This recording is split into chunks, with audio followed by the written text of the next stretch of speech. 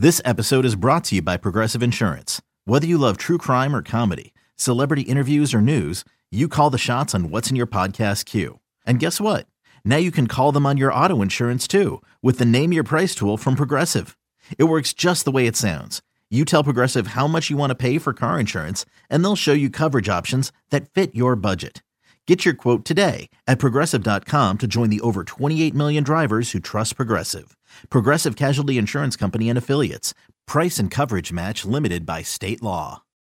When you need mealtime inspiration, it's worth shopping Kroger, where you'll find over 30,000 mouth-watering choices that excite your inner foodie. And no matter what tasty choice you make, you'll enjoy our everyday low prices, plus extra ways to save, like digital coupons worth over $600 each week. You can also save up to $1 off per gallon at the pump with fuel points. More savings and more inspiring flavors make shopping Kroger worth it every time. Kroger, fresh for everyone. Fuel restrictions apply. Guys, this is a rematch of what was, I thought, a classic early season matchup last year. Texas, a second half lead. Quinn Ewers leaves the game, though, and then Bama comes back and does Alabama things. Number 4, Crimson Tide, hosting this one, though. 7 o'clock kickoff against the number 11 Longhorns. Alabama favored by 7.5. John total sits at 56.5. Too much, not enough. What's your read on Texas Bama and the 7.5? See, man, this is just one of those games where I know it's not great for our show. You know what I mean? It's like, have a take on the spread of Texas Bama. Yeah.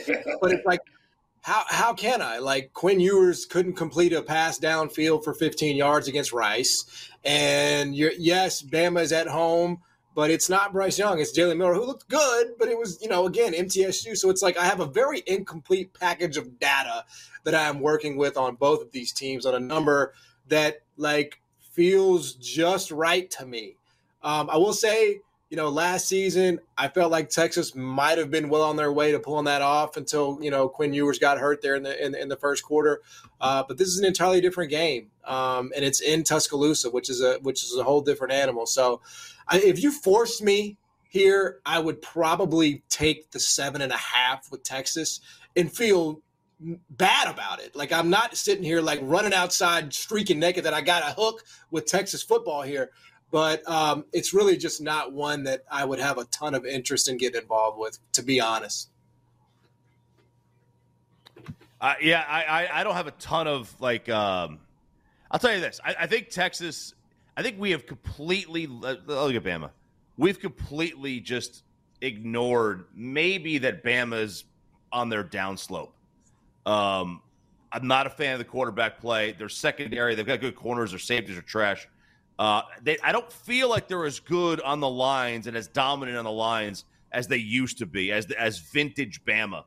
Saban's still the GOAT, but it just feels like this is kind of, if you're going to get them, this is the time to get them. I think they were kind of saved last year by Anderson and by Bryce Young. They were in some games that were close that they probably should have lost, and they look great. They lost to LSU. They lost to Tennessee. They easily could have won both of those games. So it's not like they're. I think we're kind of going to go to the other side of that, and I'll trust Texas 2 years after they show me that they can actually withstand this. But they're a good team. Texas has got a ton of talent. There's a ton of excitement here. I think this game goes under. I don't like either quarterback a ton. I know the Bama secondary may not be great, but I don't like either quarterback enough to take the over on this one. So I will lean on the under, and I'll take this. I'll take the 7.5. I'll take Texas with the 7.5. Yeah, I could see the under too, especially based on the pacing that we saw from both of these teams in the first half against each other last year. That wouldn't shock me.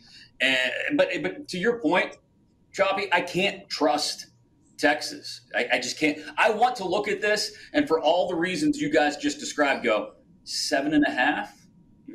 Okay, give it to me. But A, we're in Tuscaloosa. And B, I can't trust Sark and I can't trust the Horns until I see it happen a couple of times. If this game is being played in Austin again, I'll take the hook and I will run naked through the streets celebrating getting the hook.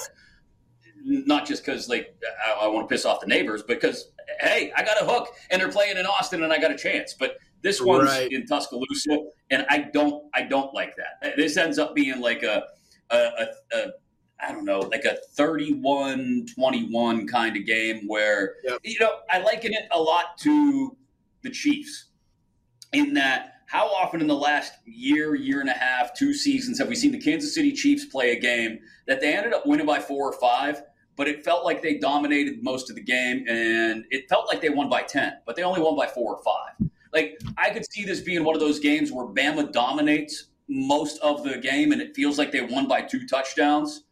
And, they only won by 6, 7, 8 points. It's going to be right around that number, but it won't feel like it.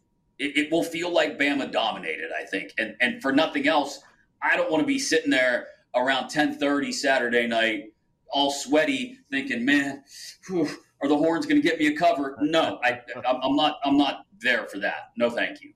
I can't trust them, John. Yeah, I mean, I'm in the total same boat. Now, that being said, I mean, I think that Quinn could be a big game guy, like in the times that I have watched him. But then you have the whole former assistant thing going with Sark and Bama, and it's just like, man, right. There's I want to be honest, right? When we do this show, I'm not betting every game on the board, and you shouldn't be either. You know what I mean? No. You shouldn't be doing that either. Right. So there are so many other games that, maybe aren't as – like I like to sit back, guys, and watch that game. You know what I mean? I like to watch it. It's high level. It's also the sharpest number probably of the weekend. I mean, I'm just trying to be transparent about, the difficulty in betting a game like this. So and by the way, our best bets are killing it. We haven't lost a best bet this season, any of us. But in terms of this one, it's just there's not enough there for me on either side really to get involved. I'm going to sit back and watch, and maybe I'll extrapolate something from it and use it down the road.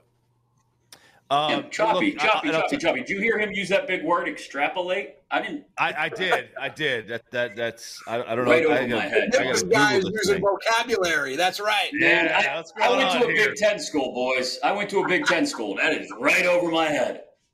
Raider fans don't use big words like that. That's right. That's for dang sure. Look, I love what Sark said though, because you brought up the Saban and the assistants. He was like, dude, because he's like 28-2 against assistants, right? Yeah. He's like, dude, he's like 28-2 against everybody else anyway. Like he just, for sure. I mean, like his.